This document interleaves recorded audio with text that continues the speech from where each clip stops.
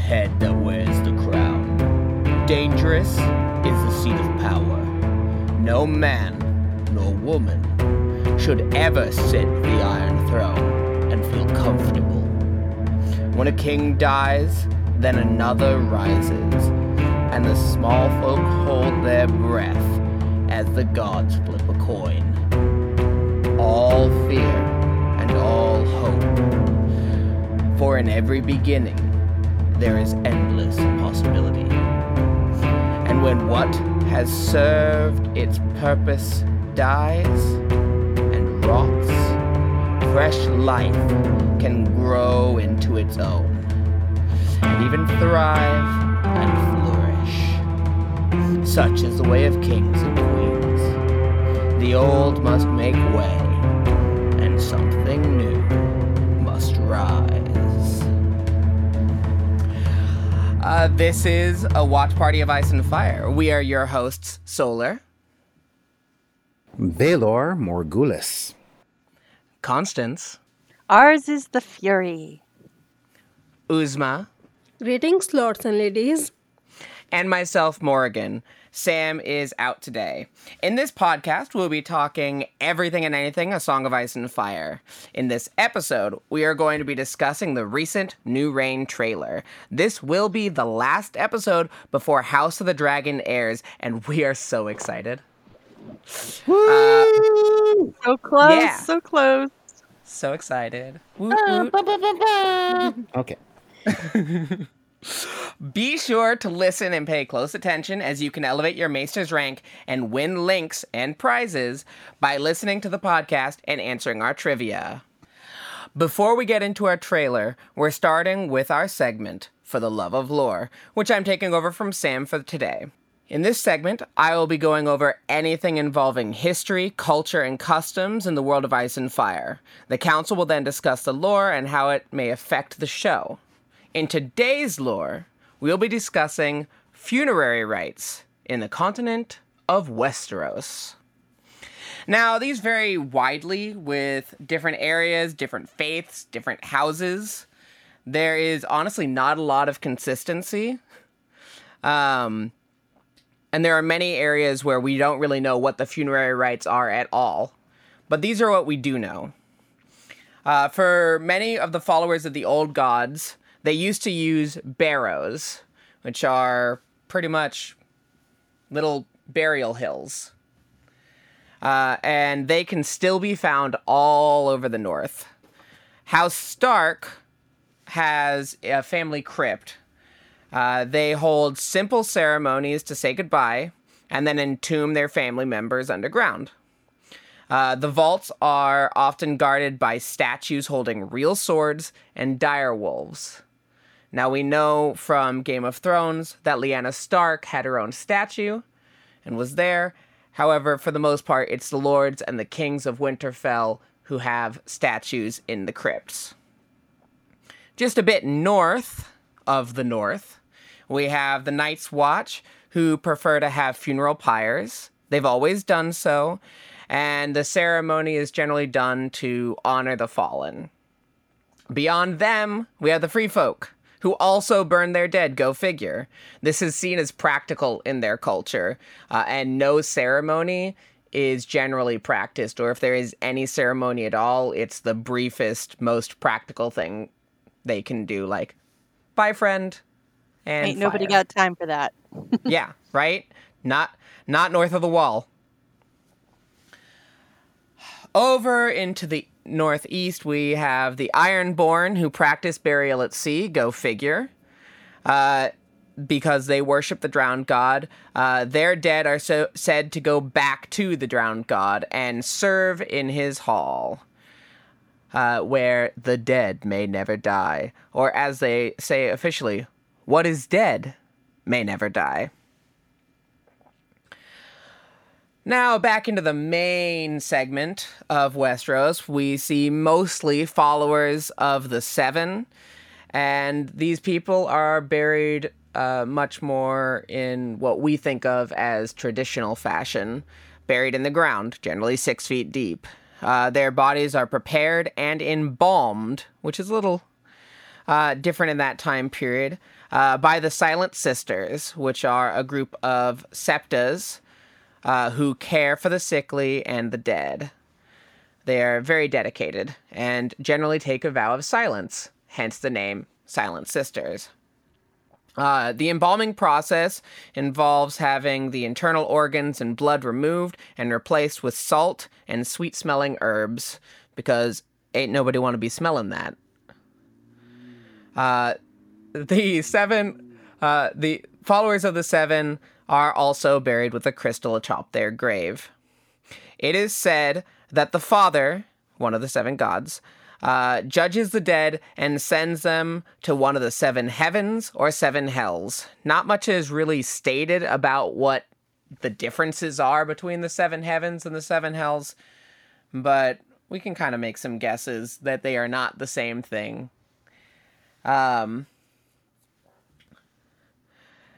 Some of the great personages of the land, most notably Hands of the King, have their bodies embalmed and then have vigils stood over them before they are buried. We saw this happen to Tywin Lannister in Game of Thrones. And also Jon Arryn at the very beginning of the series. They're often looked after by family if at all possible. Sometimes with kings, Kingsguard will be the ones who look after them and stand vigil. But 7 days is a long time, so people tend to take shifts. House Tully, they also have their funerary rites on the water, like the Ironborn. They set their dead on riverboats, and generally a trusted family member or whoever is closest to the deceased then shoots a flaming arrow at the boat and hopefully hits it on the first try. And the boat will then light on fire and eventually sink to the bottom of the water, and all is right with the world. Oh, Edmure. Yeah. Last but certainly not least, House Targaryen. We know from recent trailers and also from the lore that they cremate their dead. We also know that the ashes are not scattered as they are with the Night's Watch or people beyond the wall. They're actually gathered and interred. Various kings have final resting places, but only as ash. It is unclear whether this tradition dates back to Valyria, and even if it does, whether it was only a tradition held by House Targaryen, or whether it was a tradition of all Valyrians. So, what do you all think of the funerary rites of Westeros? Well, I have a theory. Uh-huh. Considering both the Free Folk and the Night's Watch burn their dead, I wonder if the whole thing about the dead being brought back to life by Winter's King, by the Night King, and the fact that we've seen the others and other various night monsters come back from the dead, maybe that's their way of preventing that. You burn the body and it can't be brought back against you. I totally agree with that. That's probably why they burn their dead, at least in the north, that they won't come back. And we all saw what happened at Winterfell with the bodies they had interred. Yeah, it definitely makes sense. Given the nature of magic at and beyond the wall, with the dead coming back to life and the Grumpkins, and I would guess that the earliest of the first men, who didn't exactly know that much about the Children of the Forest before the pact was made, didn't really trust them with the dead and letting the dead rest. I believe they might have started after the Night's King when he brought that white queen. They might have had their first after the long night. During the long night. Oh yeah, maybe the Night's Watch was formed after the long night, so they might have had this ritual from the beginning. Yeah. So yeah. And I want to bring up back to a theory we were discussing in last week's episode, where we were talking about whether the Targaryens may have had a vision that made Aegon Targaryen conquer Westeros to prepare for the next long night, aka the events of Game of Thrones. And this actually is one of the things that made me start thinking about that theory in the first place. The fact that the Targaryens burned their dead, and that it's expressly stated that we don't know whether the rest of Valyria did the same. It could have been, in my opinion, that Aegon started that tradition, and that the burning of the dead was in preparation for making sure that he and his descendants didn't have to come back and serve in some undead army. I actually made a video on that maybe it's possible whether Valyria probably knew about it, and that's probably why they started conquering the Essos as well. But it might be too far-fetched. Oh, it's very far-fetched, but I love it. There's also the traditions of Myr and the followers of R'hllor and their relationship to fire as well. So it is a possibility that the Targaryens burn their dead as to pay tribute to the Red God. And the best thing is, they don't have to do anything. They just have dragons. They just have to say Dracarys and boom, they're done, are gone. Yeah, I mean, birds and stones, man. Birds and stones. Yeah. I don't really think that the Targaryens are paying tribute to the Red God. I think the Targaryens and the worshippers of the Red God are responding to the same thing, which is the long night, right? The idea that cold and dark is the enemy. The whole series is called A Song of Ice and Fire for a reason. At least that's my opinion. Well, there's another important funeral that we haven't discussed that we've seen in multiple trailers for House of the Dragon. It shows a white sarcophagus being launched off of a bier into the water. Based on what we've seen, I think that's House Velarion's tradition. Would you agree? I agree. It's similar to the Iron one, Yeah. but since they are Valyrians, they are doing it in style. They're doing it with the ornate coffins instead of just dumping a body overboard. Now, there is also, we didn't cover the funerary rites of Braavos, and I would think that they would, at least they're, sorry, not Braavos, but Old Valyria, and I was thinking that maybe the slave class maybe threw their dead into the volcano. You know, yet another, because they were mining volcanoes. So, I mean, Valyria had a lot of fire stuff going on with it, you know? Yeah. So maybe burning the dead was a Valyrian thing. It's very possible that there's nothing known. And in the trailer, we see a funeral pyre being burned by a dragon.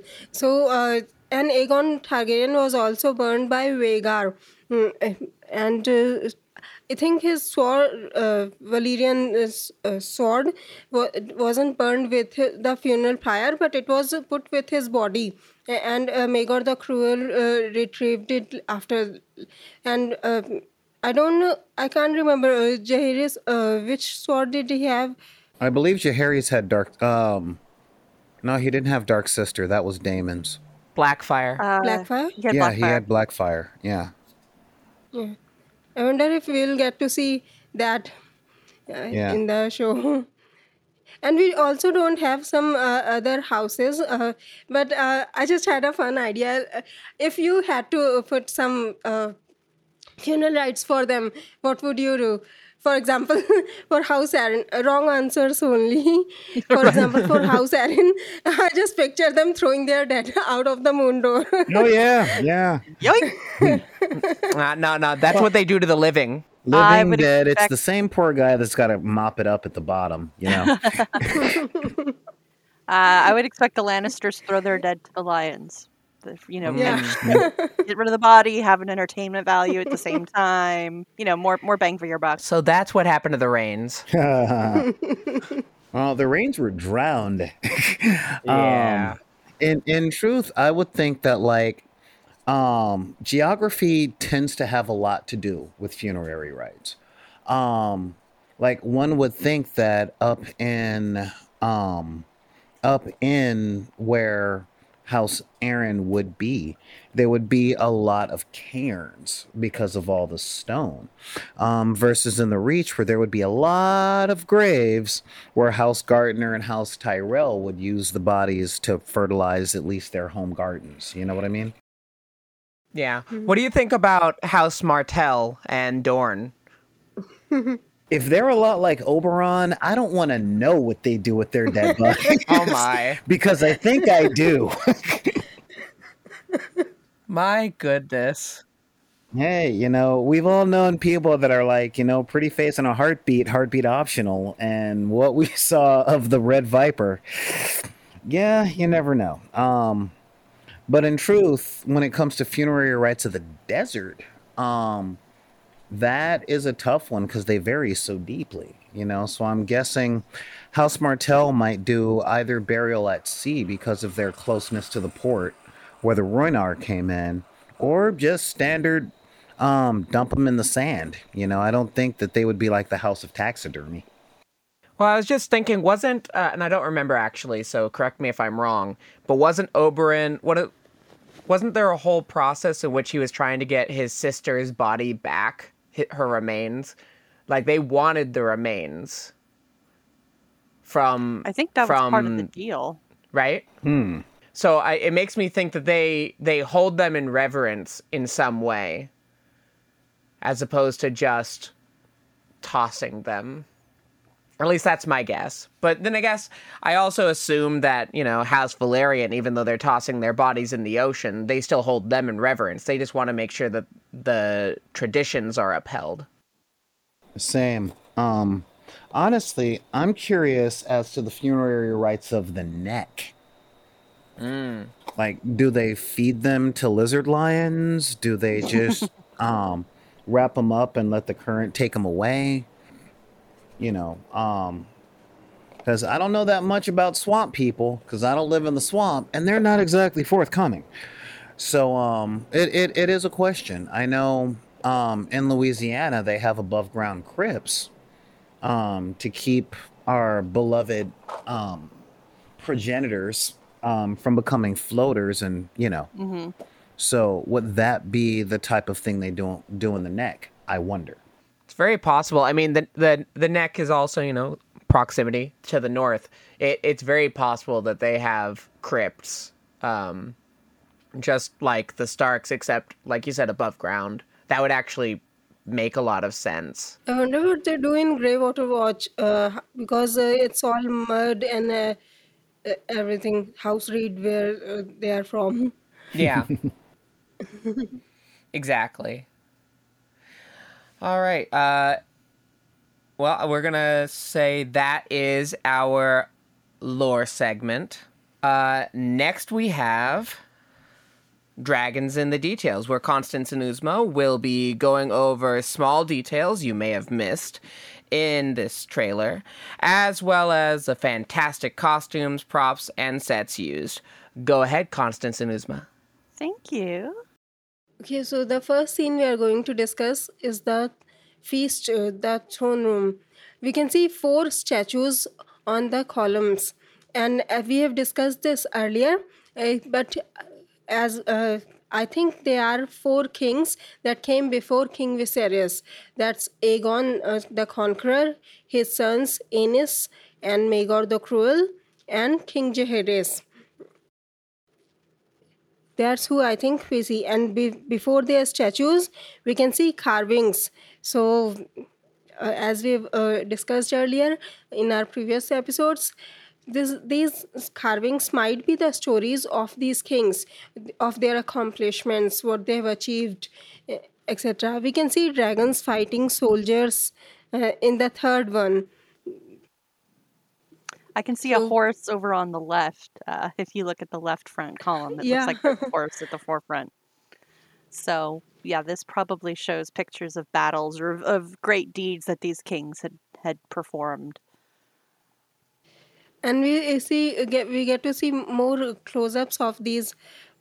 Uh, we've already discussed it in the first trailer, and there are other shots where you can see them more clearly. And what do you think this is, Constance? It looks more like a crab to me than a dragon. Yeah, This thing, that's a weird kind of shape because it looks kind of like a like star, maybe, or a flower. it looked to me like it has many legs and Yeah, everything. it could. Maybe it's the Kraken showing them subduing the Greyjoys. I don't know. Uh, but that's one of those things that the details are so intricate that we'll probably get little glimpses, but we'll never be able to see the full thing on camera, which is really a shame because I know they put a lot of work into these things. We also get to see this King Viserys touching one of the carvings, so we might get to see a close up of it in the show. Yeah, that looks like a We- soldier in armor that he's touching there because you can see that he's got like 2 legs, a military skirt, Yeah. and a breastplate. So that's probably going to be some soldier, possibly one of his And ancestors. this one is on the right, so I believe it could be Aenys. I think the one on the back is Maegor the Cruel. Then what we have next, Constance? Well, something that Solar had pointed out in one of our previous broadcasts was that the Targaryens are always flanked by fire. That's something that is who they are, fire and blood being their words. But everywhere you look, every shot, there's fire. And where there's fire, there's dragons. So what we're seeing is the little details in the braziers that provide light and heat and warmth are all dragons holding up flaming bowls of coal. And we're looking at a couple of those dragons as part of a coal brazier. And there's dragons on a sconce holding up torches on the walls, going up a large staircase. Everything is dragons, everything is flame. Even the ones that are on the Iron Throne are still carried by that dragon motif. You're going to see that a lot. Do not play the dragon drinking game. Do not. You will not survive. You can't unsee it. They are everywhere. So that's just something to look out for. Look out for the dragons in, like I said, in the details where they're worked into the designs, but do not take a drink every time you find one. Maybe you can play a drinking game every time you see a dragon. No, on I'm saying fire. don't. I'm saying no. Don't play that game. You'll get drunk, and we do not want you to have liver failure. So, yeah. So what do we have next, Uzma? We have, speaking of, going back to our topic. Yeah, funeral.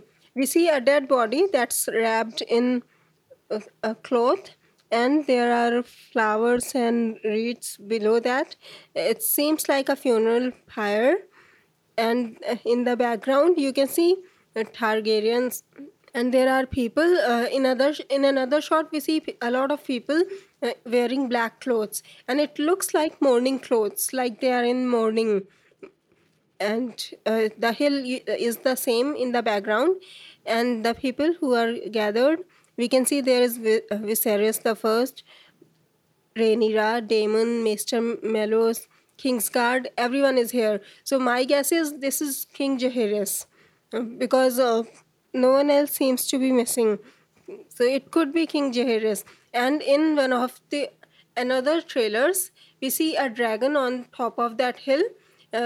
And at first I thought it was maybe Melis, because Jaehaerys was Queen Rhaenys's grandfather as well. But in this shot, I think it's Vhagar. Who do you think? Which dragon do you think it is, Constance? Well, it's hard to say because in that other shot it looked red, but in this shot it looks gold. So it's one of those really tricky. What does the CG actually look like shots? Because this is a composite. This isn't going to be the finished shot because you could tell the saddle looks a little weird. I think it's. At first, I thought that it was Melis and Queen Rhaenys, but we can see Queen Rhaenys in the people that are gathered on the ground. Hmm. So we know it's not her. There is also Rhaenyra next to King Viserys. So I think this is Lena, and she's on Vhagar. Vhagar was also the one who burned Aegon the Conqueror's funeral pyre, and here we see him burning another funeral pyre. So I think it's Lena and Vhagar. And we also see in one of the later shots, there is a wrinkled old man uh, standing next to Damon and Sir Otto. So I think it's King Jaehaerys. So I think we might get to see Alicent taking care of sick Jaehaerys, because we can see we will get to see an old Jaehaerys in this. What do you think, Constance? Yeah, I think so. I think that part of Alicent's journey, that's the beginning of Alicent's journey, is her father bringing her to King's Landing and setting her up with the king to be his nurse. And so I think that to establish her storyline, they need to show that and give her the first kind of steps towards her journey towards being a, contender for the throne. But What's next? what's next is an army scene. We've got all kinds of soldiers here. It looks like there's the crest of House Celtigar and the crest of House Staunton. This is a war camp. You can see they've got spears, they've got swords, they've got all kinds of different stuff going on. And these might be House Velaryon as well, because there's another shot of a war camp with Velaryon seahorse banners. And then there's, it looks like a war planning meeting, because they've got a table with what looks like little markers on it, and they're going over everything out by the sea, of course, because that's where, Corlys is happiest.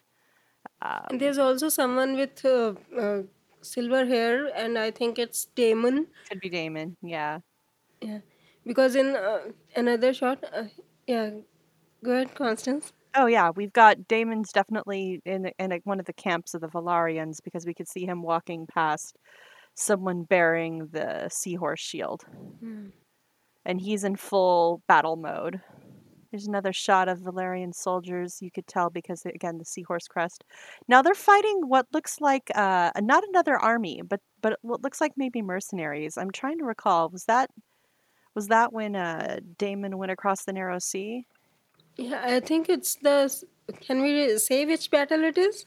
Yeah, I think Will it be a I think that would be more of spoiler? a spoiler if we talk about where he goes and what he does.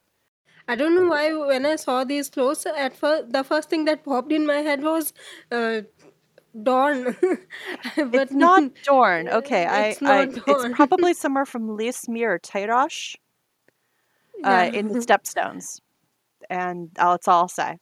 So that's where he's probably fighting in these segments. But And we also see some other banners. yeah, we see some extra banners, Shields. so we know that there's definitely many houses that are fighting alongside House Velaryon in these segments. So we get some big battle scenes. What do you think the one on the right is? Looks Uh, like a sunburst kind of design. So yeah, that's what I thought. yeah. Oh, well, I guess we'll have to wait until we get a better shot of it, because it's at an angle and it's really faded. Yeah. But the takeaway from this here is that we're going to see some big fight scenes. There's some massive battles, because you can see there's at least 20 people in a single shot, and that's just from one single shot, and there's a lot more than that. So we're hoping to see some big battles out of this series. And knowing what happens, there's going to be plenty of battles. So I'm excited. People loved battles in Game of Thrones, Oh, and yeah. we'll get to see it in House of the Dragon as well. Oh, yeah. Plenty of action. What do we have next to look at? In the next scene, we see Damon and Rhaenyra together, and what I noticed was that beside them there was a brazier, and there was lion heads on it. And I don't know why there is lion. At first, I thought they might be at Casterly Rock, but looking at some of the other scenes, the background looks like King's Landing. So I don't think they are in Casterly Rock. So it could have been a gift from the Lannisters. Why do you think there are lion statues on the fire, on the brazier? Maybe they got tired of doing dragons all the damn time. It could very well be that those were gifts from the Lannisters, the Lannister crest to remind Yeah. everybody, hey, we gave you these. It could just be they wanted a difference of design to break out to a different segment, like to show a difference in design. Whoever this chamber belongs to uh, doesn't quite buy into the whole dragon theme. It could be the cinematic introduction of House Rains. They are a cat of a different coat, as it were. Ah, Oh, that's possible. yeah.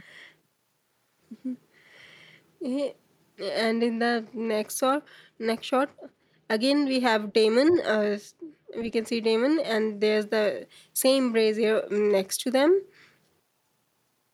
And in another shot, we see Damon holding a dagger, and it looks like a common dagger, not the one like King Viserys had.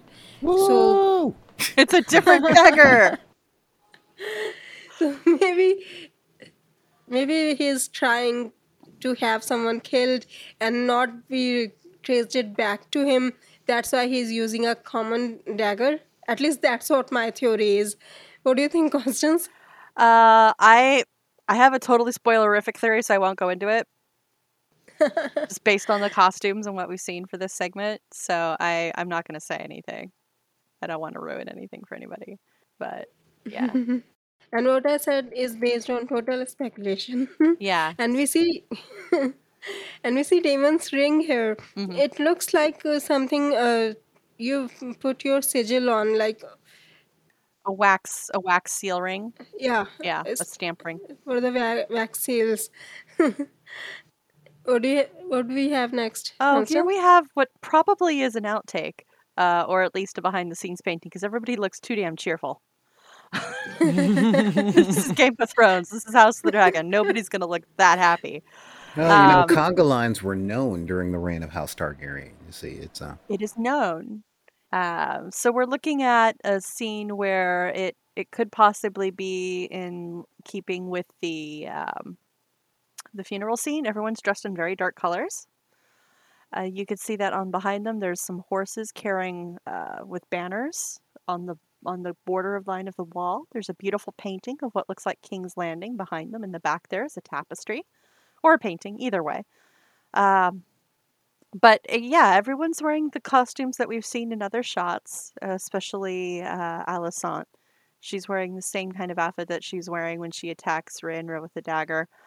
So I think Yeah. that this is after that scene, after like they shot something and they're all really happy and really cheerful. I do not think this is a scene from the actual show. I think this is the actors having fun.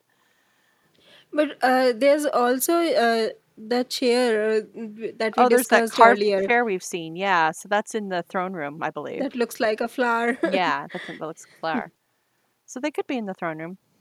And these are horses, the carvings. These looks like horses carrying people, right? Yeah, that's what I think. Horses with banners. There are no dragons here. No, there's At least horses. on the walls. So there's something different for a change. Okay, and then we have something which looks like High Garden. At least the moment I saw this clip, the word that jumped in my head was High Garden, because I've seen several fan edits which look a lot like this.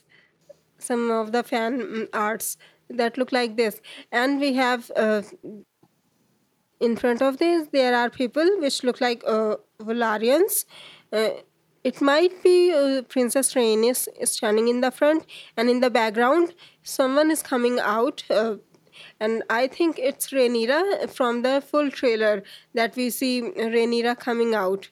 I think this is this clip. So Yeah, the background it doesn't. could be Rhaenyra and the Valarians at High Garden. What do you think is going on here, Constance? Wow, there's so little to go off of. I mean, we can see that they're soldiers. They're not Kingsguard and they're not gold cloaks, so I don't think that this is in the Red Keep. Also, the stonework is very pale white and gray. So I don't think that this is in, King's Landing either. Is it Highgarden? I don't know. I don't remember where or when they would have occasion to go there, but it could be a fun way to show a city that we saw very little of in the Game of Thrones series. We may not know why they're there, but I also want to point out that Jaehaerys did a lot of traveling. Yeah. He went to all the different places and just hung out for a while. So we could be seeing a lot of different places just because Jaehaerys wants to be there. Very true. Very true. It's possible. Uh, but this is if this is that scene from the trailer, we have older Rhaenyra. So will Jaehaerys be alive by then? No, he dies at the very beginning. If it's not the older Rhaenyra, if it's the younger one, then it's definitely possible, because we know Aegon the Conqueror and several other kings like to visit other kingdoms. So that's definitely, I agree with Morgan, it's definitely possible. So what do we have next? It looks like we've got the burning of a Velaryon flag. And you can see here, this is a production still where you've got a guy with a flaming gun. That's literally his job, is to go and set things on fire. I mean, how cool a job is that? Terribly unfun job. Terribly unfun. Just Horrible. Horrible being a pyromaster in Hollywood. Horrible. To wake up in the morning going, oh God, I gotta go there. Why can't I just have a water gun for once? Oh, I have to set more shit on fire, damn it. So this is probably from those attack scenes that we were looking at earlier, all the combat where we know the House Velaryon is engaging on the beach. So this is probably part of those sequences when we get to see all the battle scenes. And it's so huge. It is a huge banner. Yeah. It looks so awesome. Yeah, that's going to be fun to watch. And 4K details. It goes up in flames. But next comes a mystery, right? Do we know what we're looking at here? It seems like there are several skulls on wooden poles, and they are still wearing their helms. So these might be soldiers or maybe other lords. What we'll notice is that the ones on the three on the right and the two on the left are wearing normal rusted helms, which might be iron or something. But the one from the left third, it seems like he's wearing a golden helm. Yeah. Maybe these are gold cloaks. Who do you think these skulls belong to? I'm going to go out based on what you're saying with if you look at the background of what these skulls and these helms are standing in front of, it looks like a sea picture. I mean, you could see sea creatures, sea dragons. There's one that looks like a kraken because it's curled around the mast of a ship. There's another that kind of looks like a Loch Ness monster, but I really can't tell. It looked like a crocodile. It looks like a crocodile. Yeah, it's like if it's going to the left, it's the crocodile. If it's going to the right, it's a Loch Ness monster. I'm gonna say that this is House Velaryon's trophy room. That these are enemies that the sea snake has killed, and has their skulls on display. It's possible, and there are also candles surrounding everything. Burning. It's just weird. It's hard to connect to anything, but it'll be cool when we get to see this one because I really want to know where this is going. In truth, it doesn't seem like well, the interesting thing for me is that all of the helmets have the same overall shape, which is a shape that we haven't really seen in this show before. Most of the helmets no. Yeah, so I would definitely say this seems, I would almost say Rhoynar, as it were. So it could be a sea conquest thing. It could be, realistically speaking, it could be an honorary place in Dorne, from the fallen founders from the Rhoynar, from Nymeria the First. That's a good theory. Interesting. Yeah, it's possible because we know Nymeria came with 1,000 ships, so that's possible. Yeah, that could be their journey across the sea. portrayed behind them there on that painting. Yeah, we haven't seen these pointed helms so far. No. And there was a rumor at one point where they were talking about Rhaenyra's journey across the sea as a show. So who knows? It could be foreshadowing to another spinoff. This is Warner Brothers And we're talking about. Yeah, HBO's not going to miss an opportunity. they will put clues and everything. They will set up for the prequel as well. Because in one of the other trailers, I saw there was a book that was telling the story of Nymeria that she came. I didn't put it in this video, but it was from one of the other trailers where they were talking about Return to Westeros. There was a book and it told the story of Nymeria, how she came to Westeros and all that. So it is possible that this could be done. Oh, it'll be fun to find out. Yeah. And so Yeah, zoom in on those. This last shot we have here is of a council meeting, a war council meeting. You can see there's all kinds of angry soldiers. There's the painted table, which we found out the reason why the painted table glows like that is because it's all inlaid with gold, which is why it reflects so beautifully in the light. But we see several different people here, mostly Targaryens and Velaryons, based on their hair color. It could be Yeah. Daemon at the head of the table. That could be Rhaenyra at the front. Could be Rhaenys over there on the side. it was so hard to tell It's which hard to characters tell. these were. Yeah, because we're looking from behind. So it's a meeting at Dragonstone. We know that much. That's the easy part. We know that's the painted table. That's the other easy part. The hard part is figuring out what the purpose of this scene is and who exactly it is that this is for. At first, I thought this was Viserys and Rhaenyra, but the girl next looks too small to be Rhaenyra. So that's why I thought it might be the one on the left might be Rhaenyra, who's wearing a crown, and on the extreme left there is Princess Queen Rhaenys and Princess Rhaenys, and she's wearing an armor. It looks so beautiful. Yeah, I think that's Rhaenys because she's wearing her hair up. She always has that kind of point to her hair. So I think that's Rhaenys there. And is it just me, or does these clothes look like kind of similar to those morning clothes we saw in the Yeah. beginning? Yeah, it's all very dark, which strikes me as being more for morning than what the normal lords would be wearing in their regular everyday occurrence. Yeah, we also see some. Yeah, This is a time period where things were a lot more lavish and colorful. So for them to be all dressed in black kind of tells me that there's something really somber and serious about this scene. yeah. There are also King's Guards standing here, and Dragonstone was the usual seat of House Targaryen. They used to travel there constantly. And we also get to see Daemon's broken shield from their tourney fight. Okay, back to you, Morgan. Awesome, awesome. Well, that's it for that.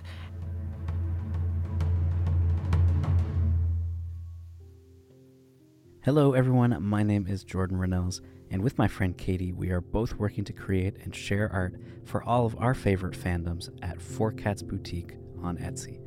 We have bookmarks, so many stickers, earrings, prints of all sizes, super small, and all the way up to 24 by 30 inches to really show off all of your favorite characters. We have coloring books, keychains, and always more on the way. So if you want a Hobbit Hole bookmark, or a set of Legend of Zelda Korok earrings, stickers for all of your favorite Marvel characters, or a big wall art poster of the Night's Watch vows words so that you can recite them every time you need to pump yourself up, head over to Four Cats Boutique on Etsy. That's the number 4 and cats with a K. You can even use the code WATCHPARTY10 to get a 10% discount. That's Four Cats Boutique on Etsy.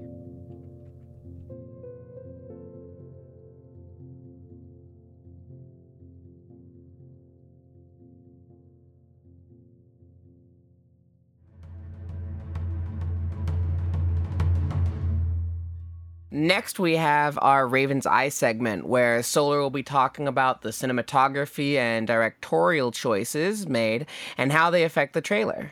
To you, Solar. Well, thank you. And this week's very short edition of the Raven's Eye, unfortunately, as much as I beat my head against this particular trailer, there wasn't really a whole lot to talk about. Since we are so close, and I mean so close to the premiere of this episode or premiere of the show, we are now at the marketing part where the trailers are get hype. Don't forget, this is coming on next Sunday. Hey, type of thing. If we take a look here at, there we are. If we take a look over here at the trailer, what we have here it's let me just fix this here. Yeah, what we'll have is boop. Yes, I have multiple screens. There we are. August 21st, which is honestly this Sunday. Okay. Quick cut. Quick cut. Quick cut. Quick cut. Quick cut. Quick cut. Quick cut. Quick cut. Quick cut. You want to know what these things are in reference to? Tune in on Sunday. So we have what is known in the business as a clip show, which every trailer on one level or another is a clip show. But this is a clip show of all the previous trailers that we've seen. Like, I combed over this shot after shot after shot, and there is no new footage. So everything that we're seeing here is like, hey, remember that? Remember that? Remember that? Now watch the show. Watch the show. So yeah, not a whole lot when it comes to themes or wait, where is that button? There it is. Yes. Not a whole lot when it comes to themes, but most of it is quick cuts. Let's see what we can do on get people's blood flowing, get their hearts going, and really try and keep them on the edge of their seat. So we have no shot in the trailer that's more than 3/4 of a second long. And yes, I did time it. Like 3/4 of a second. Cut, cut, cut, cut, cut, cut, smash cut, smash cut, smash cut. All of which has a wonderful, wonderful effect in the marketing strategy, turning the everyday viewer into people like us going, wait, what was that? Back up. Wait, look at that again. Hold on. Pause it, pause it, pause it, pause it. So we'll spend almost as much time trying to figure out what we've seen with all of these smash cuts as an episode is long, which is a fantastic cinematic way of priming the audience for your long form content. So, I mean, what do you think about that strategy? I know it seems like rather speculative or something that you only get when you go to a film school marketing course, but are you guys seeing what I'm seeing on this? We'll start with you, Constance. Yeah, I think you're absolutely right. Everything is too quick to register. It barely clicks as what did I just see? And so you're going to want to go back. I know we are the kind of people that want to go back and watch it again to say, okay, I thought I saw this happen. Did it really happen? What was this scene? What's the context? And without having any of those clues, it's the, tune in next week and find out kind of thing, which is exactly what this is supposed to be. Yes. So It's yeah, like we've got the knife. We've got the real star of the show, which is this dagger. Look at the knife. Look at the knife. Look at the knife. Now, oh yeah, dragon, fire, fights, dragon, fire, pretty people. Now. Now tune in and see what the context is, Exactly. It goes by so fast, like you have to watch it a zillion times to just get everything that's going on in the trailer. Yeah, what do you think, Uzma? Yeah, it goes by so fast. Like if I have to take a screenshot, I even if I just miss for a second, and there are a couple of scenes just slipped by, and I have to go back and take those screenshots as well. Yeah. Now, what are you seeing when you look at this, Morgan? There's a lot of info coming in. I see what you see. I see that they are just trying to tantalize, right? But what I really am seeing, to me, is they're setting a mood. This is a lot of fiery, dark and light contrast going on. But what they're really doing is they're setting up for the fact that this isn't actually a trailer, right? It isn't. It's like you said, it's material we've already seen, but what it is it's there for the people who are running the show to address the audience and say, hey, just so you know, we're going to do it right this time. Just saying. That is what really this good is. point. Yeah, I hadn't considered. Yeah, I really hadn't considered the perspective of, hey, no, seriously, no, those guys are gone. Watch this one. Watch this show. No, seriously, come on, watch the show. Look, we got stuff. Yeah, that's a really good observation. That that didn't occur to me. Those things you loved so much, like dragons and battles, and we got that. Right, and so everything about this whole thing, aside from...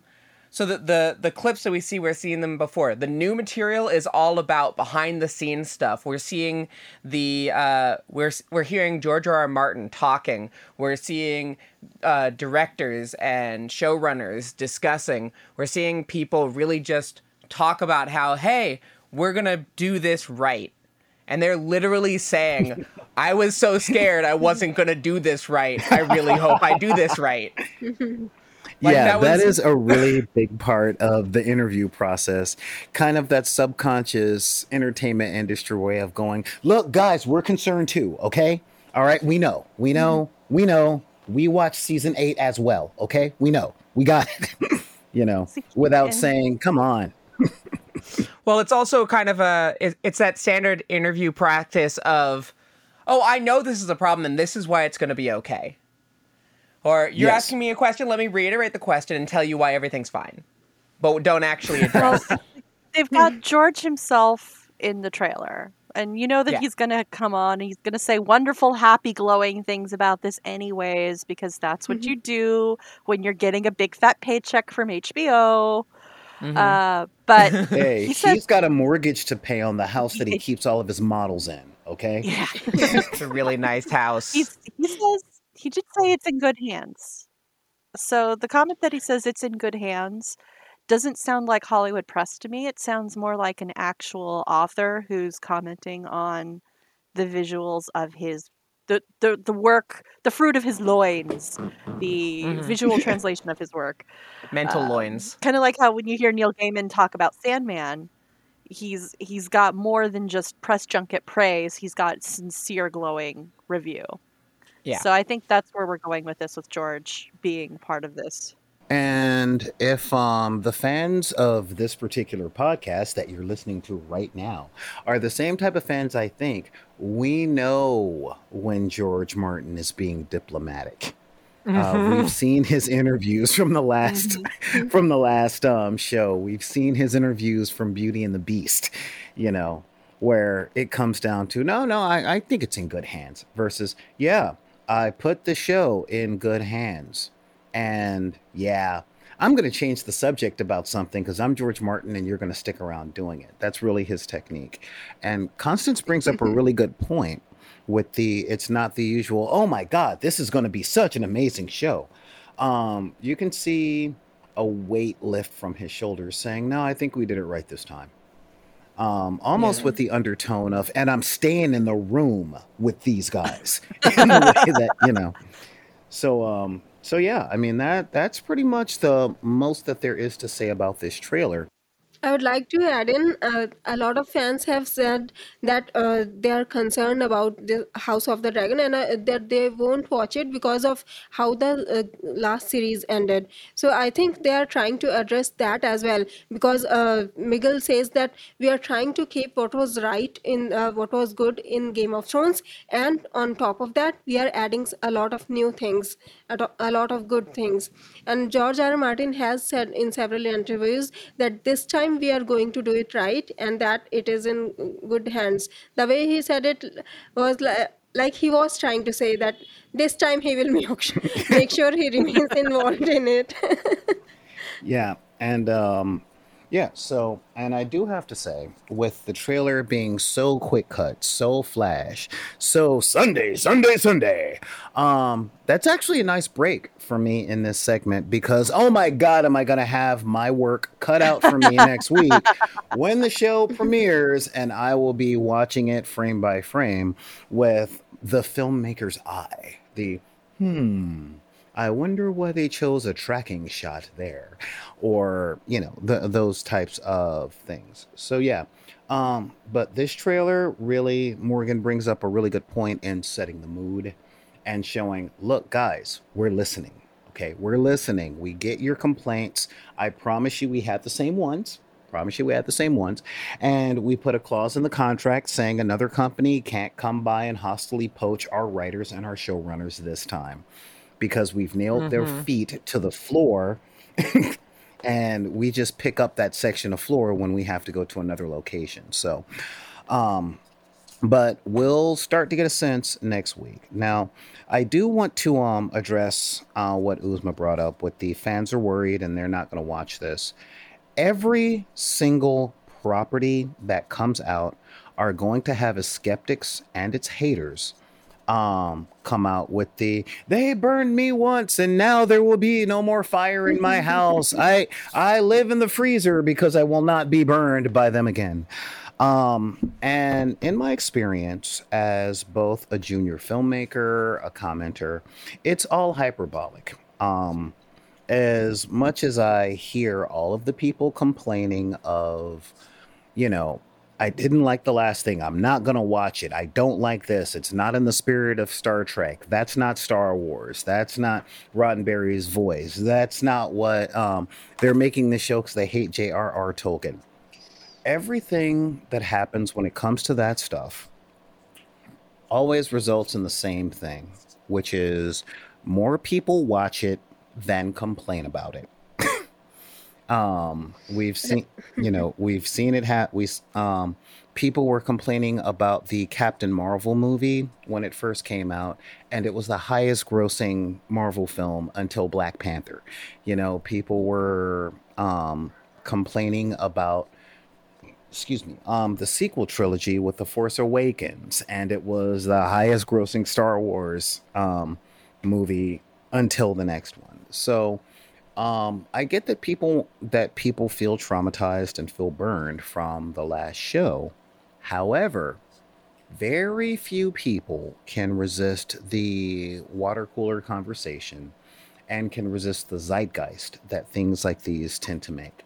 So to those fans that are out there that are truly afraid for what this show is going to do, all I have to say is try before you deny. Since it's coming out on a streaming service that most of us already have, we've already paid for it. So it's going to be there. It's really going to be there. So yeah, I honestly think that this is going to be rather successful. And from everything I've seen, with the trailers and the hints of the cinematography and hints of the writing and the casting and the costuming, this is not a cash grab. This very much seems like a very planned out and sincere thing. I'm not going to say it doesn't feel like an apology, but it does feel like a sincere apology so far. And isn't that what we wanted to begin with? And those who have watched it at the premiere, everyone says good things about this, that it's really good. Yeah. So Yeah. We'll see in a few days. Yeah, we'll see. God, in 3 days at this point, not from time of recording, but if you're listening to this when we drop this episode, yeah, in just a few days. So yeah. So hopefully the cinematic language that became commonplace in the last show still holds up and is still a language that the viewers and the fans of the books can understand and appreciate.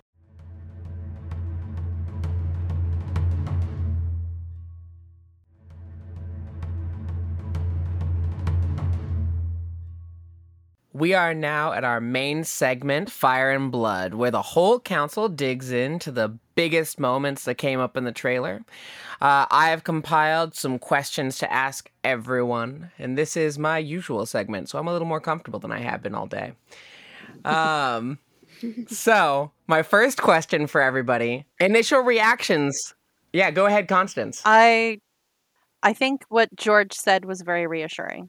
That's my takeaway from this, is that he has the material written, so they can't deviate off into God knows where country and make up their own shit. They're going to make up stuff and change things around, but they have the roadmap. They've got a very solid roadmap to go for. They have the ending. They have the ending, and it's a good ending as far as I'm concerned. But that's way down the road. We're talking about like 4 or 5 seasons, 3 4 seasons. But the new Rain trailer, the clip trailer, they both fill me with hope that this will be not quite an apology like Solar said, but maybe more of a love letter to the world of Ice and Fire, because it looks like everything is being richly detailed and everything is being drawn out just to give it life. So that's my initial thought. Solar, what's your take on that? Honestly, I'm confident. Now, I am a rather cynical soul, but my cynicism is always tempered with optimism. I come from the school of everyone deserves a second chance. And given the visceral reactions from within the industry, without the industry, and of course the fan reactions, there were a lot of lessons that were learned from the last project. And with the trailers, I think reassurance is the proper word, because at least with the clips that we've been getting, they're trying to let us know, hey, we listened, we learned some lessons, and let's see if we can iterate on this. And I'm always up for iterations. Now, I could be wrong. For all we know, everything that we've been watching on the trailers and the behind scenes footage could be all there is, and everything else are storyboards and moving animatics. But it is possible. But quite honestly, I am looking forward to seeing this. I think they picked proper source material. With all of the talk before this one came out, are they doing the Rogue Prince? Are they doing the Age of Heroes? The Voyage of Nymeria and the Rhoynar, and of course, the Hedge Knight series with Dunk and Egg. There are so many things they could have picked from, but as Uzma said, they know the ending. So they picked one of the epic moments from the past of the property that people already know, and they're expanding on the history. They have a solid ending, so they were able to really expand on that, pick a good cast, including Sir Yummy of Girl Gaze, and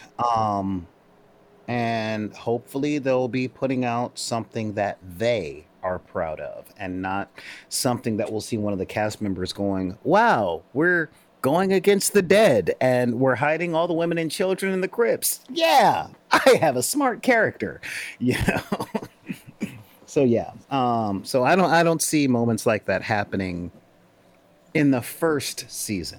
So I think we're going, given the trailers, I think we're going to get an epic first season.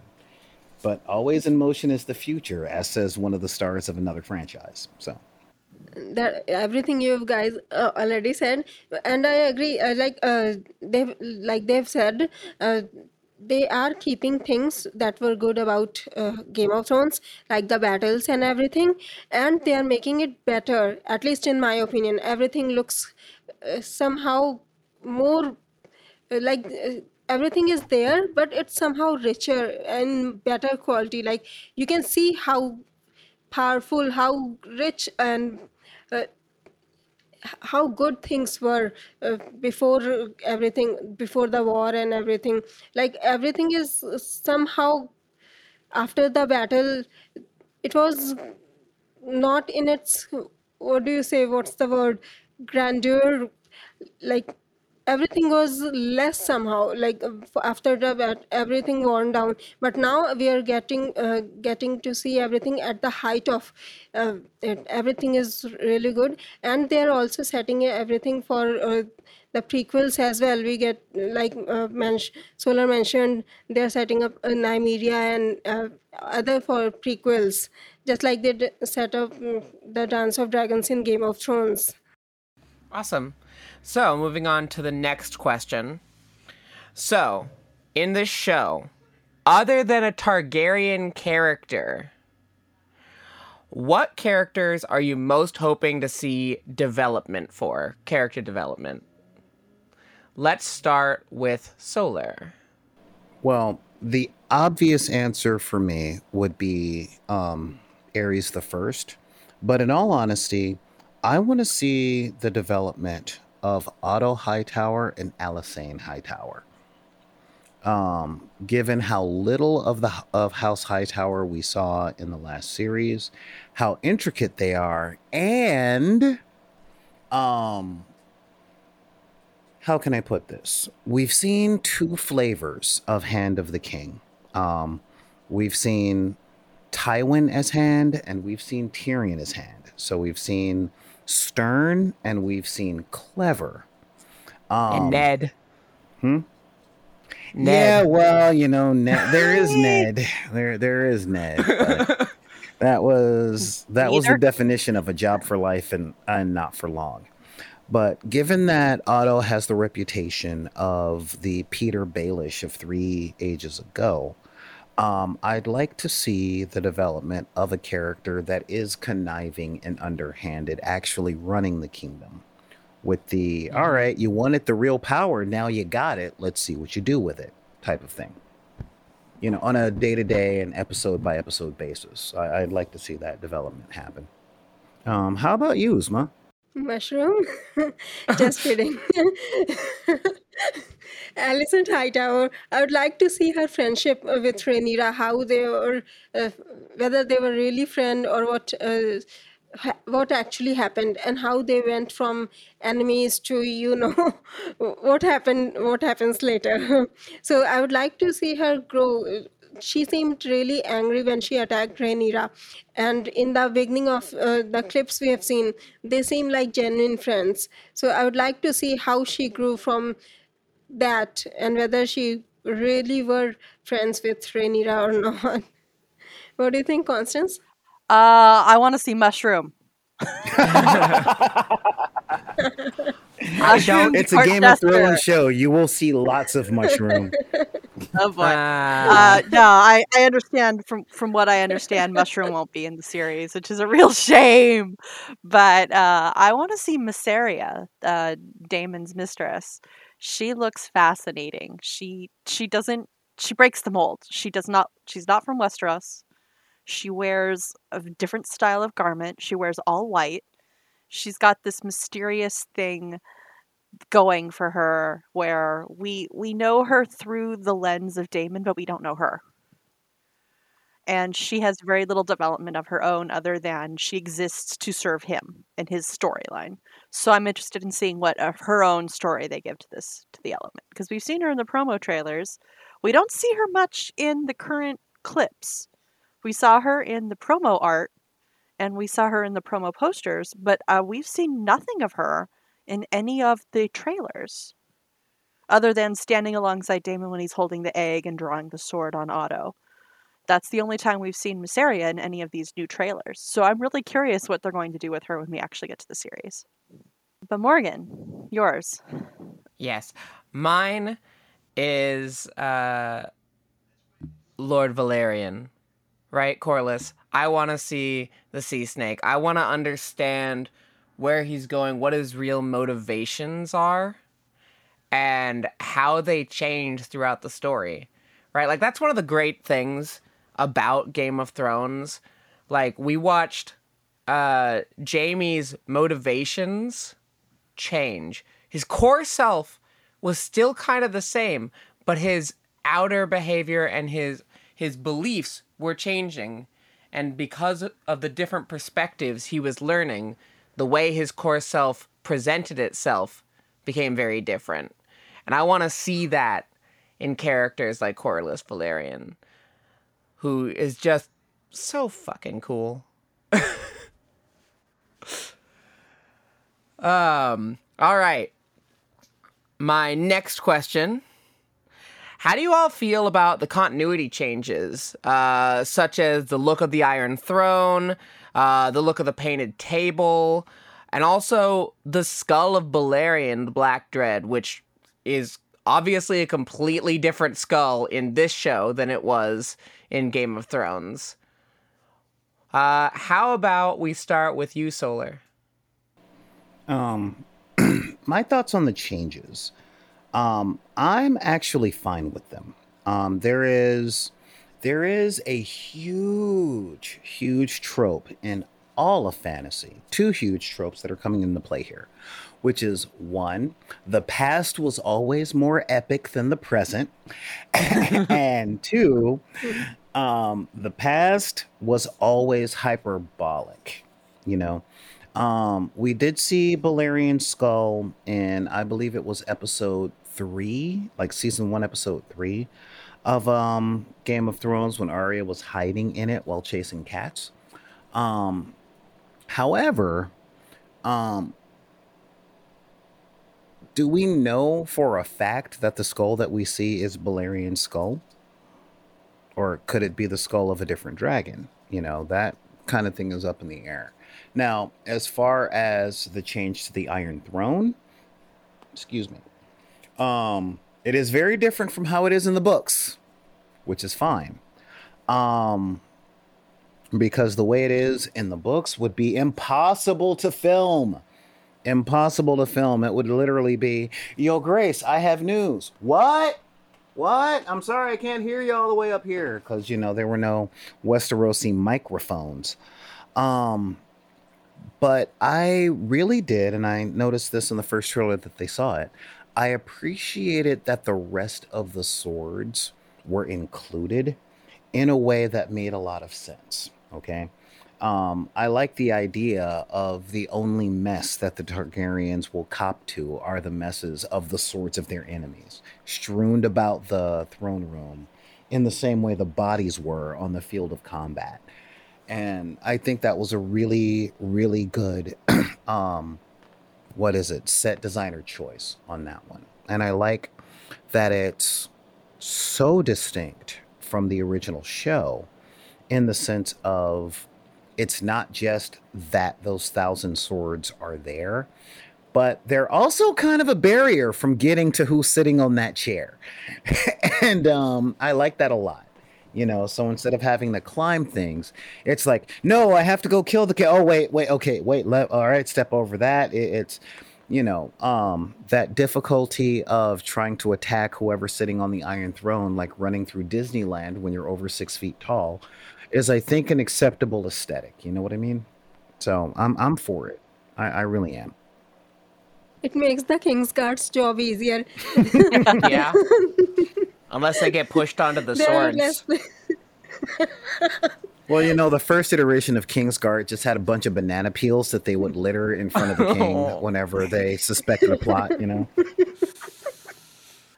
So, what about you, Constance? I think that it is a very intelligent design choice. It is something familiar that we recognize, but it's different to show that this is a different time and a different place. Well, it's the exact same place, but it's a different time. And so by showing how things were before the passage of time, this is we're 200 years before Robert's Rebellion and the Game of Thrones series, things change a lot in 200 years, especially when they're lived in. It's not like it's sitting in a museum being admired behind a case of glass. This is something that's actively being used and actively being worked. And it does show a huge difference between what Robert did to the throne room when the Baratheons took King's Landing and said, okay, we're kings now, we're going to remove all of the trappings of the Targaryens, versus what the Targaryens did to preserve their legacy and show their wealth and power. So it's a very good visual indicator right away that this is very familiar. You've been here before, but not like this. So that's what I very much approve of the changes, and I'm excited to see more of those little details, like remember this? This is how it looks now. Dude, I love your diplomacy, by the way. When Robert de Baratheon came in and cleared out, this is Bobby B. He's like, get all this crap off of my floor. The Targaryens are done. Clean up this room. Yeah, I can pretty much. I'm just surprised he didn't throw it in the sea or something. Yeah. Well, Just we threw don't know everything that in he the didn't. Yeah. It's like, because the dragon skulls were supposed to be decorating the Great Hall. Even after all the dragons died, the dragon skulls were decorating the hall for the rest of whatever. And Robert, one of the first things he did was to get rid of those ugly things and throw them in the basement. So, Uzma, what's your thought on the design changes? I agree with you guys, and yes, it makes sense to me. Painted table wall, yes, it looks different, but maybe over time it dulled a little bit, and they had to make some changes. And as for the Iron Throne, maybe it is set 200 years later, so maybe the swords were later removed. So I don't see it as a continuity error because it is possible. And as for the Balerian's skull being black, do we know any funeral rites for the dragons? Is it possible like they Ooh. burned it and it looked black because of the ashes or something, and later it just the ashes went away and it turned into white? I think according to the books, they're always black. It's in the literature that because of a high iron content or something like that their bones are darker. I mean, true. Like, So- aren't buffalo bones black? Like, I know they are in jewelry, but I don't know. So it is, yeah. So that's one thing where they went with the book detail instead of the old show detail. So that's kind of cool. So yeah, that is one continuity detail that's different, and I don't think there's a way to describe it logically, at least in the show, but I'm fine with it. It looks epic, and I'm Yeah. happy with that. Rule of cool, What about you, Morgan? I actually like that they made changes. Like, to me, yes, you can explain away the Iron Throne. You can explain away the painted table, say changes happened. You can't explain Balerian's skull because it's not just black, which it wasn't. It's also shaped completely differently. So it's definitely not the same skull. But I'm going to say I really like the fact that they made that change. And that is because this show is not a prequel for prequel's sake, right? That's what they said in the trailer. This is not a prequel for prequel's sake. If it was, they'd be trying to show you everything in a way to reminisce and be like, you remember this detail? Here it is the same as before. You will remember this the and be member fond berries of would it. be deep. Yes. Yeah, the member berries would be thick. Right. So, but they didn't do that. They kept themes and feel the same, but they made everything based on what they wanted it to be, not based on what the previous show had done. Mm-hmm. And that I give respect for that. Like, that takes guts to make a prequel, not even a different studio, same technical continuity, and just be like, nah, we're doing it our way. I don't care if they did it another way. We're not beholden to that. That wasn't our production team. We don't have to do what they did. This isn't the Marvel Cinematic Universe, and even that is not very consistent. Ooh. So, Ooh. Shots fired. Please send all emails to. I love Marvel. Not consistent, just like Star Wars, which is way worse. So, In case Disney is listening, this is the opinion of Morgan. I love Disney and Marvel and would happily accept a sponsorship. I love Disney. I was at Disney last weekend. Anyways, moving on to the next question. Now that we are only days away from launch of this series, this is going to be a two-part question, so we're going to focus on the first part. What is your greatest fear or concern about the series to come? Let's start with Uzma. I don't have, from what we have seen so far, everything looks so good, and I'm so excited that I don't have many concerns. I just want them to stick to the books, which they are doing quite well, and I think it will be great. What do you think, Solar? Why do you have to ask me these questions? My biggest fear with this show is that, in truth, they are going to front load this with awesome without giving enough foreshadowing to the slow moments. I'm really afraid that they're so caught up in the apologies, going action, action, pretty people, action. There might be sexposition, that when it comes to the character and plot development that these stories are known for, they're really trying to get the bros in, and they're showing all the bros everything. And then once it gets quiet, there might be complaints, and I'm afraid that might rattle them and make them, what's the term? Let's call it pulling a Braun. Going, well, the audience likes it like this, so we're going to do it like this. So I'll have to see. I have nothing but faith in the first 3 episodes, but I'm fearing episodes 4 through 7. So we'll see. That is the concern, and I didn't want to bring that up. I wanted to stay positive. I'm sorry. Constance, bail me out of this one. All right. So my greatest fear is that they're going to lose sight of the overall story in trying to build up this drama, this sisterhood broken, this kind of story, the brotherhood broken. Don't make me choose between my brother and my daughter. That they're going to get so caught up in all of these little dramas that they're not going to tell the main story or move the main story along. It's going to get bogged down in the details, which can be great. Details are wonderful, but unless they move the story along, it's just going to be another okay, well, when are they getting to the next fight scene, or when are they going to get to the next action point? And I'm not an action-driven person. I like the quiet moments. I like the character growth and the character development.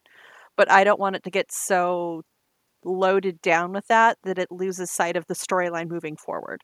Because that kind of happened in season 8, where the storyline had gotten so far off the rails and so far bogged down that it couldn't move forward in an appropriate manner, and they had to shove it all together and make it all happen at the end without any actual real build-up or story development. So that is my fear. Morgan, what is yours, my dear? So my fear is a little different. So for me, I'm looking back at Game of Thrones, and in the first few seasons, there weren't a lot of big battles. There were battle events, but we weren't seeing the battles, right? We were having... Everybody marches off, and then we hear people be like, oh yeah, this battle happened over here. Oh my God, we're all alive. I'm so grateful, and we lost such and such. But a lot of the battles were being cut. They were being skipped because they didn't really have the budget for it. And as the show went on, we saw more and more budget and more action sequences, and everything was drama and glory and action. And we started losing the real thread of the story, in my opinion. That's when we started seeing the characters doing things seemingly randomly, right? And I think that's because they were focusing too much on the action and not enough on the story that they had been developing. Now, in this, just from this trailer, we see people preparing for big battle scenes. We see lots of people on the field. There's gonna be big battle scenes. They're gonna focus on that stuff, which was a huge aspect of season 8. So much battle that they didn't have enough time for character development. And so that's my fear, is that we're starting with the budget to have the glory and the gory, but are we going to actually do the legwork and do the real development, or are we going to rely on the glory and the gory to tell the story for us. So my fear is really the opposite of yours, Constance. But moving on to the second part of the question, which is the last question I've got for you all today. What is your greatest hope and desire for the series? Right back to you, Constance. Gosh, I hope that they take what George has given us and expand on it. Flesh out these stories that he's laid out the outline for. Give us the human drama of it. Give us the glory of it, instead of saying, and then so and so went and fought this battle, kind of like what you're saying, what they did with the initial part of Game of Thrones. Instead of saying so and so went over and fought this battle, show us the battle. Show, don't tell. And the book tells us because it's a history. So the fact that we're going to get to see it, they're going to show us all of this stuff, how this all evolved and how it came to be, the fall of the House of the Dragon. I'm really excited that they can show us that from an exciting chapter of a Song of Ice and Fire history brought to life. And I really have high hopes for that. Uzma, what do you hope for? One of the greatest thing about Game of Thrones were that its characters were grey. You could, even if they did bad things, you could understand their reasonings behind it. And so far, it seems like a little bit black and white to me. Like the Hightowers aren't exactly good. So I really hope that they will keep the characters grey in the show too. I would like to just love and hate some characters like Alicent and Otto Hightower, etc. Because they might be power hungry, but if they are explained like they have valid reasons. For example, for Alicent, that her friendship was genuine and everything, we will get to love and hate them, even if they are villains. So I really hope they keep that on the show. What about you, Solar? I want 6 seasons of tight storytelling. That's what I want. I'm looking forward. I'm really looking forward to a lack of filler episodes, a lack of audience fan service in the sense of, hey, they like this person. Let's keep them in longer, even though they have no place in the story.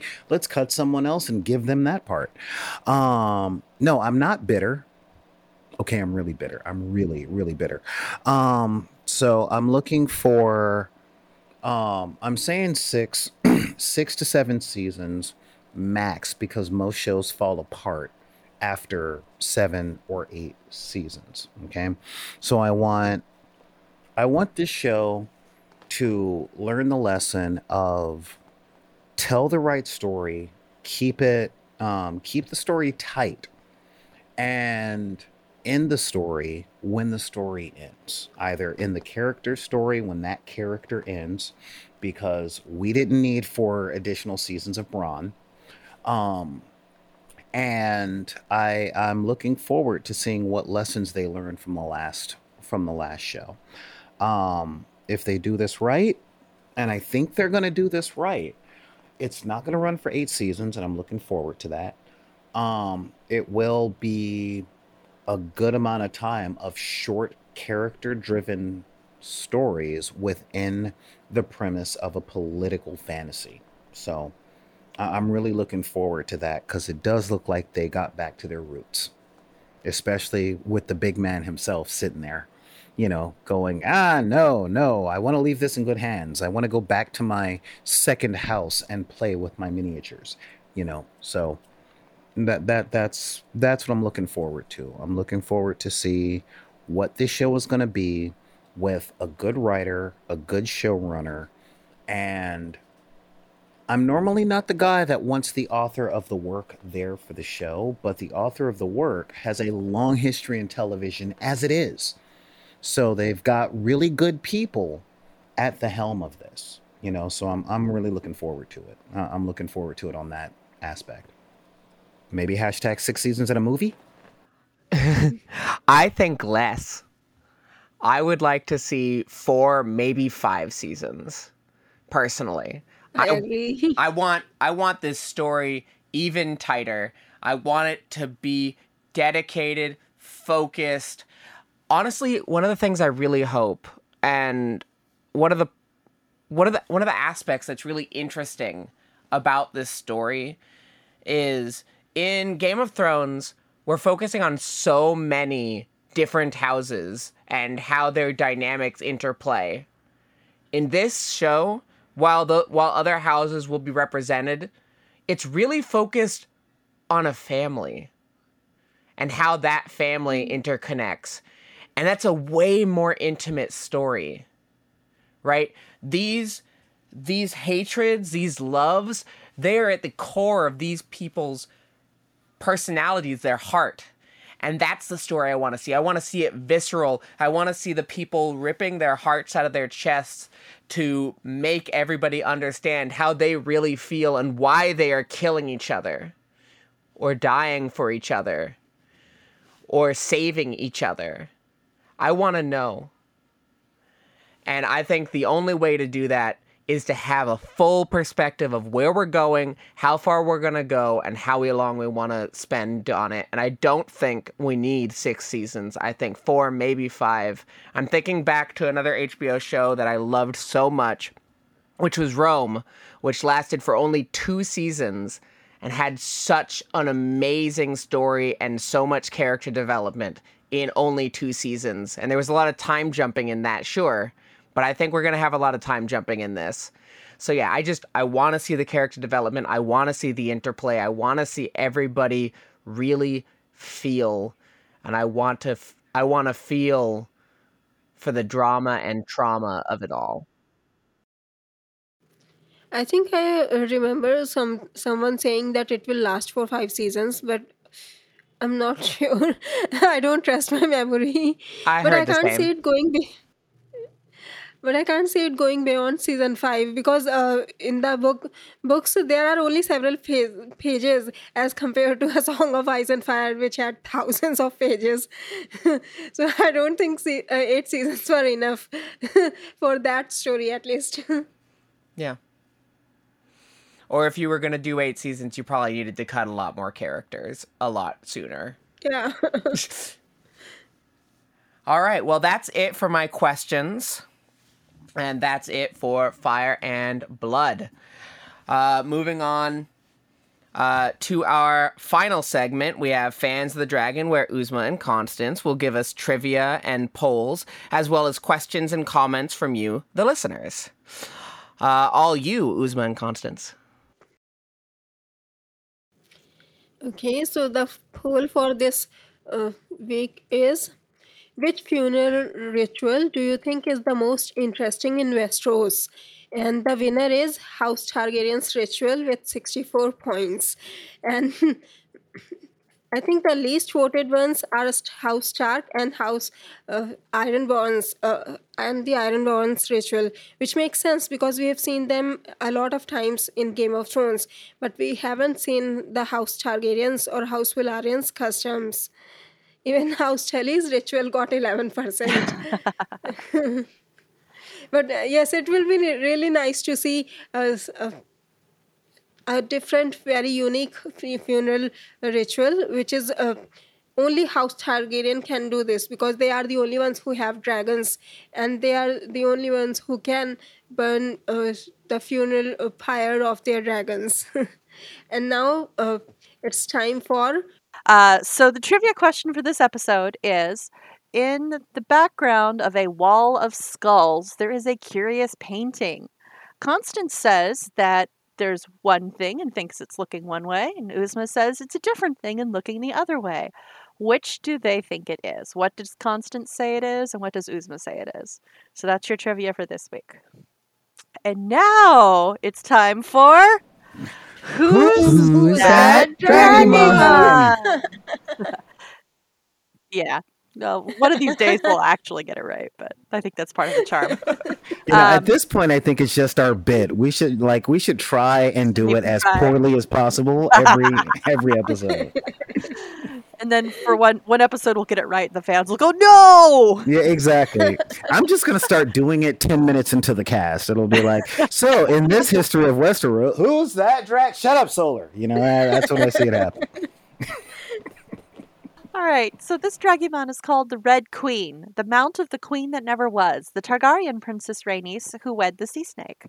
Truly a mother of dragons, this dragon is thought to have laid clutches of what would become the last true dragons of the Targaryen dynasty. She was old, one of the second generation of the dragons that came over during the conquest, and was almost as large as Balarion the Black Dread, and in her youth as fast as Caraxes the Bloodworm. Crimson of scale, broad of wing with pink membranes, her crest, horn, and claws were bright as copper burnished in the sun. Our dragon will bear witness to the drama that's about to unfold. Her name is Meleys. And that's our show for today. Let's take us out, Maury. No problem. So yes, this was our episode.